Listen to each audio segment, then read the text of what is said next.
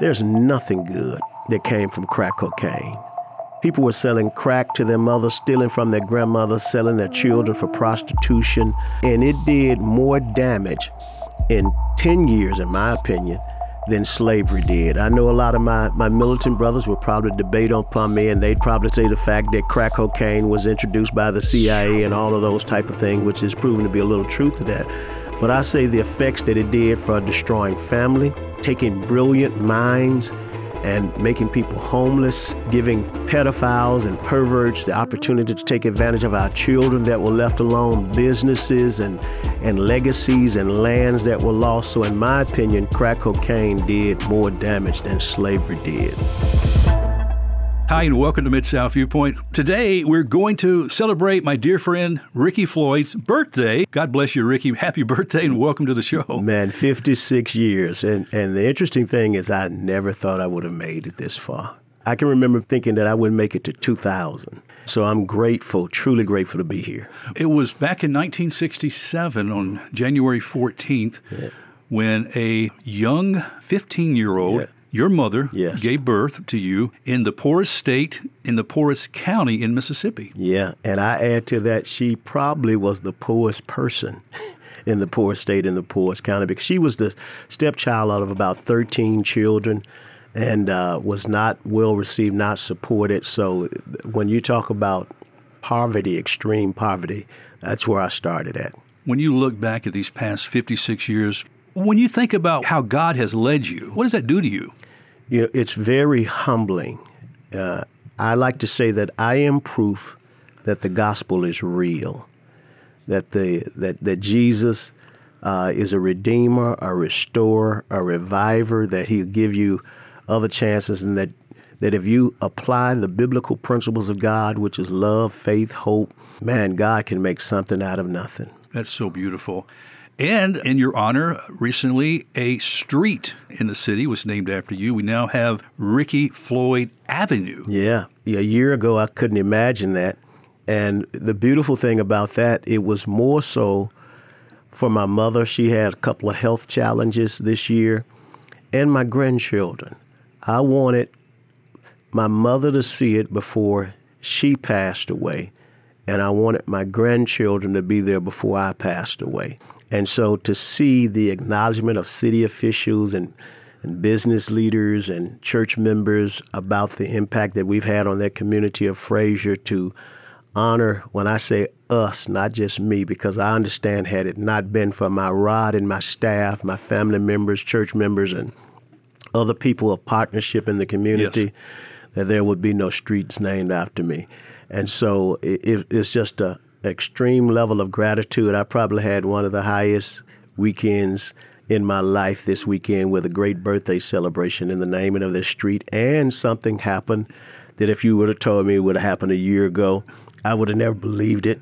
I have a picture with my mom sitting down and my biological father on one side and me on the other side, and we're kissing my mother. If you would have told me a year ago, if you would have told me a week ago that would have happened, I couldn't have believed it. So God is doing some major things for me in this season.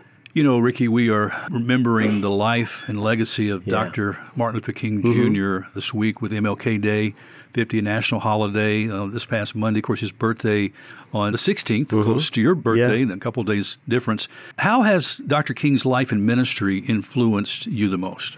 You know, a lot of people probably hadn't put it together, but when Martin Luther King started the Poor People's March, the Poor People Campaign, it started probably less than 20 miles away from where I was born at. And so even Martin Luther King recognized and acknowledged that place. And I don't think that's an accident that he started the Poor People's Campaign. From there, went to Washington, D.C. to talk about poverty. And the fact that he died in Memphis, Tennessee. And Memphis, Tennessee is unfortunately the lead in many poverty categories. And I feel like there's a mandate on me to address the issue of poverty and to show people the responsibility that the church has to teach economic empowerment along with spiritual responsibility, that economic accountability is spiritual responsibility as well. And so that's something that our church has taken on. We have courses that are teaching people about savings, courses about credit responsibility, stewardship, because poverty, I say poverty is one of the most profitable businesses in Memphis, Tennessee. And it's a business that we want to begin to make fail. Well, and we look at the crime in our city. It's all attached. It's all connected, right? It's a chain. It's a ball and a chain that people who are bound to poverty, hopelessness, stress, which all of it adds up to drug addiction, sexual addiction, criminal activity, school dropouts. Again, I feel that the church has a responsibility to hold people accountable. There's a scripture that a lot of people don't want to deal with. It says money answers all things, and money is a defense. And so a lot of the reason that people are being offensive and offended is because they don't have a defense system called a good stewardship with money. Referring back to Dr. King and the celebration of MLK Day, his daughter Bernice King said leaders, especially politicians, too often cheapen her father's legacy into a comfortable and convenient king offering easy platitudes. Oh, my God. I didn't read the whole article, but I saw something that she posted that I said yesterday. I said, I'm getting to the point that I'm really challenged on Martin Luther King Day, and I said, #the fake is real. And the reason that I said that is because it seems like we just get emotionally hyped, and it's almost, and a guy named Robbie Williams said it is the Santa Clausification of Christmas, that Christmas has become so Santa Claus focused that it has lost its Jesus focus. And I almost feel like that with MLK Day, is that we become so event-driven that we haven't become transformation-driven. We haven't been committed to changing the community and changing people's lives. We're just committed to who's going to have the most biggest, highly celebrated, highly celebrity participated event, and there's no life changed. Yeah. Now, there was an event in Memphis I think you participated in on MLK Day, which was the Race for Reconciliation. Yeah. Can you recap that, and why is this event, I think the second annual time that they had it, why is this important? Well, it's important, and this is an interesting twist for you. I had 3 generations at the event. My spirit would not allow me to go. I actually went to Frazier, and we have a Regroup Boutique. Hope we get to talk about that later.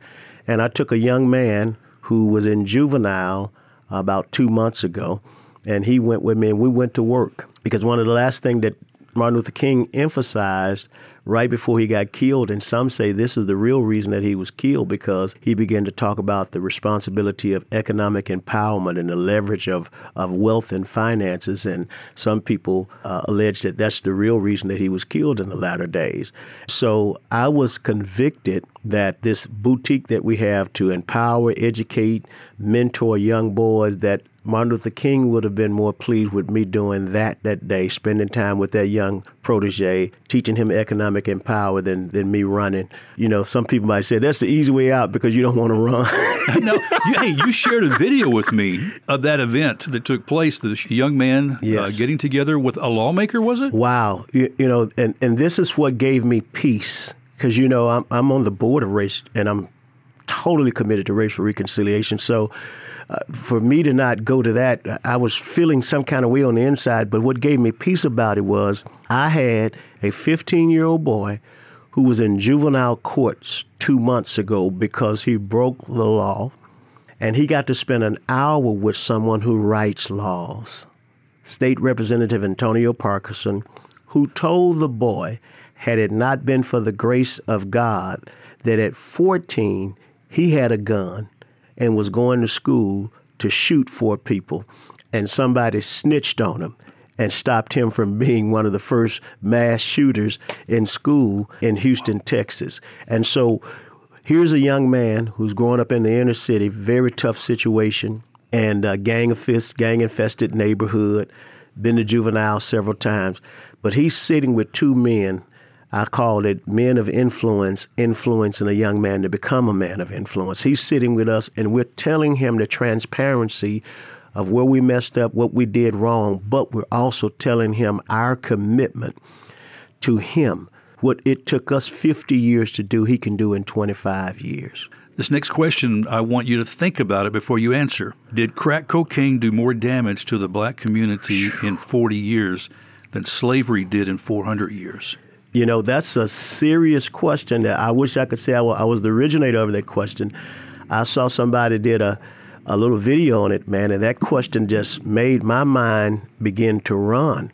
That's a serious question. 400 years. They actually said 10, but I think we're approaching 40 years of the crack being introduced to America. So that's why I said 40. But when you look at slavery caused the African American community to bond together. It caused them to pray. It caused them to try to do economic empowerment and build towns together. There's nothing good that came from crack cocaine.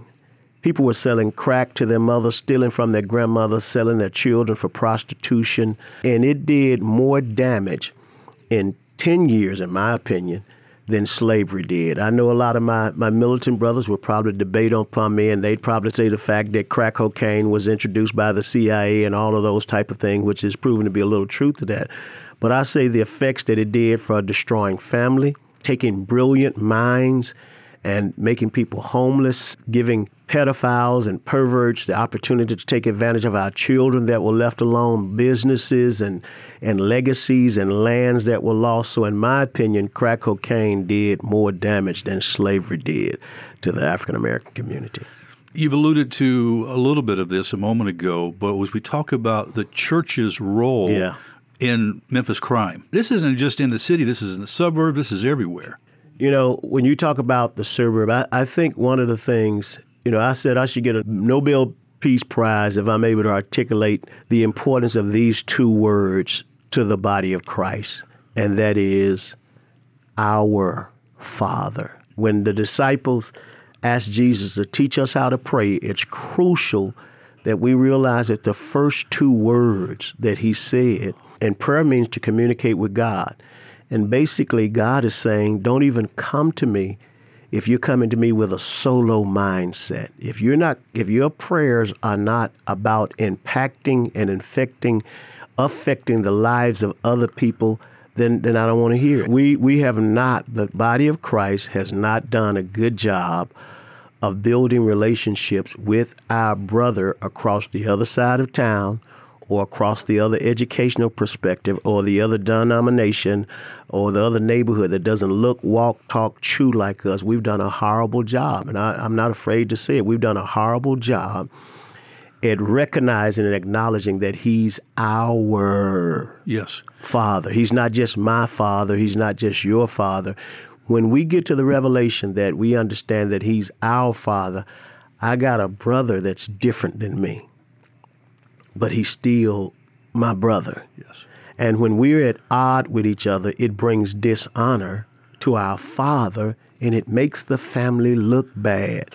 Yeah. And we can't persuade people to join the family if the brothers are fighting. Well, they'll know you're my disciples. Oh, my God. If you love one another. Yes, that's how they're going to know. Not by how great our sermons are, how big our buildings are, how much money that we make in. They're going to know that you're mine by how you interact with your brother. Watch this. And I want to add this to it, that doesn't look, talk, walk, sing, worship like you. Well, and we always have a tendency to interpret the scripture that fits our comfort zone. When the word says, love thy neighbor, as you mentioned, your neighbor is not going to necessarily look like you, act like you. There's going to be some differences. Yes. But we need each other. That's what makes the body of Christ. And I need your differences. Yes. Differences are not demonic.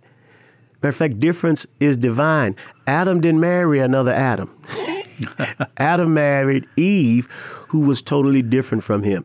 And we got to understand, in order for covenant to really work, and let me say this, I want to say this publicly, in the next 10 days, the body of Christ, if we don't unite in this city of Memphis, Tennessee, and I'm not talking about surface uniting, I'm talking about really unite to the point that we can have tough conversations, but because I know we love each other and we have the same visions and goals, that we can have tough conversations, get up, walk away from those meetings, and still have a strategy, a vision, a plan that brings God glory.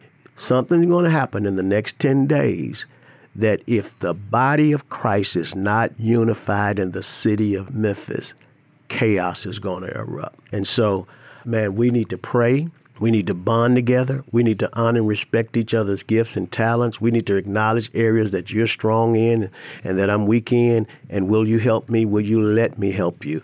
A faithful member of your church, I believe she was a member of your church, and successful black business owner, asked you recently, could you please refer her to 2 black entrepreneurs who had partnered together in business and were successful? What did you tell her? Man, you're good. You're the best of the best, brother, with your question. You know, it was very disheartening to me that I could not tell her 2 African-American businesses who had joined together and that were successful. Now, she was asking because she's considering going in partnership with another person, and she just wanted me to guide them to somebody to give them a role model on how to be successful. And not only was it a shocker to me, I asked some more successful black business owners in the city of Memphis, and they couldn't give me anybody too. So that's sad. You know, one of the goals that I have, and even with this, you have to be tender, because when I make a statement like this, sometimes the white body of Christ will think this is anti-white. But I feel that I have assignment in the Fraser area to reassemble what was called the Black Wall Street. I don't know if you ever heard of that in Oklahoma, in the Tulsa area. And it was an area where Christian business people, and it was in like the 1920s. And they had movie theaters, businesses, restaurants, hotels, and they were top flight restaurants. And it was a tight-knit community where they employed, they empowered, they engaged. And I really feel that that's my assignment for the Fraser community. We're buying properties. I'm selling property that I have that's not in Fraser. And we're focusing our energy on that strip right where they name after me. Where, and let me tell you what we got going right now. The Regroup Boutique that we just opened up, we have 9 employees, all live within walking distance of Fraser, all worship in Fraser. Many of the children go to school in Fraser. And so what we're doing is, you know, how are you going to transform a community? You got to give enlightenment, you got to give empowerment, you got to give encouragement, you got to give engagement. And out of our young boys that are on our staff, they were all of our young boys were in one of these categories a year ago: homeless, juvenile court, lakeside, gang-infested neighborhoods, or, I think that's all. So now what we've done is through our mentorship, labeled special education in high school. And so what we've done is we've taken boys that will be the number 1 prospects for criminal activity in our community. We've put every one of them in neckties and suits, and we've taught them customer service on a level that people feel like they just left Saks Fifth Avenue when they left there. No woman touches the door coming in, touches the door going out. They don't open their car door when they go out. They don't carry their bags out. And we hear this, I've never experienced this in my life. It's not uncommon for our boys to get $10 and $20 tips. Tell me about this space. Tell me the name of it again. It's called the Regroup Boutique, Upscale Boutique. Okay. It's actually Regroup Upscale Thrift Boutique. And so it's a combination of new items that people have donated, slightly used items. And man, when I tell you, I believe God has given me an answer for gang prevention, pregnancy prevention, school dropout prevention, poverty, and blight control, all in one whop. We're hiring inner city boys, and we're hiring senior women. The Bible says take care of the orphans and the widows. And so at this place, what we're doing, man, I'm so excited. I'm stumbling over my words because what God showed me is coming to pass. And so you have people in a community where some individual incomes is less than $8,000 a year.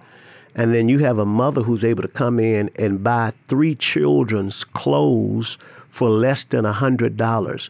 And to see people almost cry, I love to turn the register around and let them see how much it costs, and to see them in shock look at what they cost. And because we own the business and a lot of it is donated, we've been able to have, we had a grandmother who took in 2 children who were brothers and sisters to a mother that got killed that had 10 children. And we were able to tell the grandmother and the two children to come in and y'all have a shopping spree on us. And they walked away with bags that they were able to get for free because of what we're doing in their community. So we're seeing people come in donating stuff and then leaving with stuff at the same time. Another great story is we had a retired postal worker and his wife came in, bought a lot of amazing stuff, saw a little girl buying a prom dress. They bought the girl who had a single parent mother. They bought her the prom dress, the shoes, the purse, and the jewelry. So the mother, the postal worker, the child are all there praying and crying together because of God is moving. So we're seeing some major things happen in the community with that. Pastor Ricky, this is beautiful. Yeah. I mean, this is the body of Christ showing up. This is teaching people how to fish, showing them how to fish, absolutely, right? Absolutely. You know, we've got requests in 6 different cities to reduplicate this already. St. Louis, Atlanta, West Memphis, Arkansas, Jackson, Mississippi, Hazelhurst, Mississippi, Atlanta. So people are saying, I asked them to give me 6 months to perfect it. But this is something that we believe in the next 5 years, we'll have it in 15 cities. Well, we need our listeners to respond by making some, I don't mean just their wholly ready to throw in the trash clothes. We're talking about some gently used and maybe some brand new that they couldn't fit into it somebody gave for Christmas instead of taking it back. So what can we do to help stock this boutique? I'm so glad you said that, because the only way that they were going to make it is volunteers, donations, prayers, people sowing seed to it. So yes, 3754 North Watkins, 3754 North Watkins. If nobody's not there, you can bring it right across the street to the church, 3759 North Watkins. And yes, shoes, purses, neckties, belts, suits, shirts, skirts, dresses. We even take in some wigs. Man, to see guys come in and are able to walk away with sometimes brand new suits for under $30, the esteem that we're seeing in our community.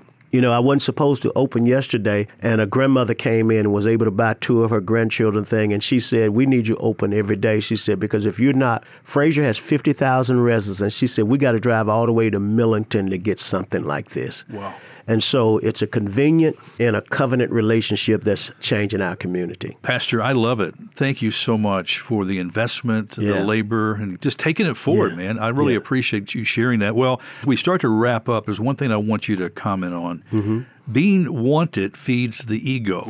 Being valued feeds the soul. And I think this really fits into exactly what we're talking about. When we talk about being valued and how that feeds the soul. Yeah, that's good. I ask the questions. I get invited to a lot of pastor leadership and church growth conference, and one of the number one questions that I start off with, if your church left your community today, how many days would it take the community to figure out that you're gone?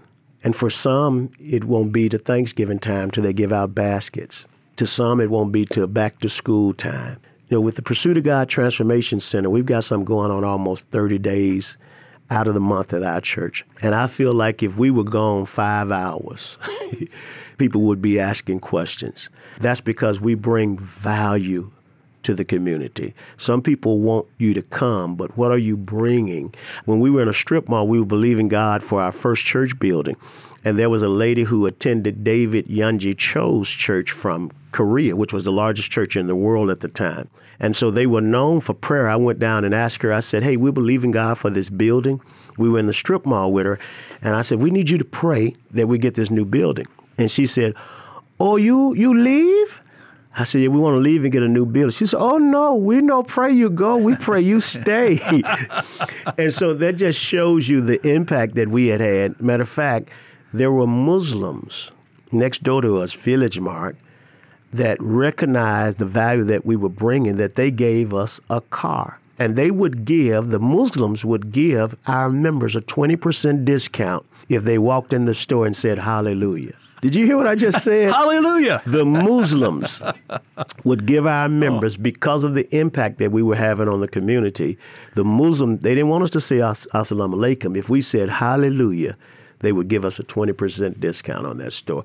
So that's what the value that we added to the community made people of other races and even other religion value the fact of what we were bringing to the community. Pastor Ricky Floyd, God bless you, my brother. I was just thinking about three words I try to reflect on often when I think about our Heavenly Father. He's holy, righteous, and good. Yes. He's so good. Yes. And to see the blessings that he's pouring out through the ministry of Pursuit of God Transformation Center in our city in Fraser.